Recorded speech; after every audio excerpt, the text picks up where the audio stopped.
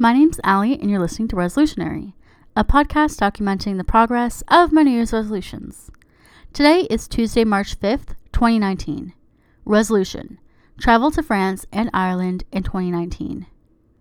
Last week, my goal was to finish the travel book for Ireland and to come up with the top 12 destinations that I'd like to visit. However, this was a very hectic week, as I've kind of alluded to in earlier episodes, and I didn't get to this work that I wanted to do. So for next week, my goal is to continue this project and do what I said I was going to do last week, but actually make it a priority. So how I'm going to do that is by reading on the bus to and from work, and by just taking screenshots of places that I think I'd like to visit.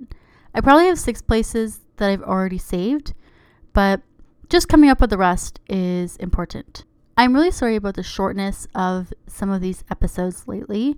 It's my goal in the future to make them longer and more interesting.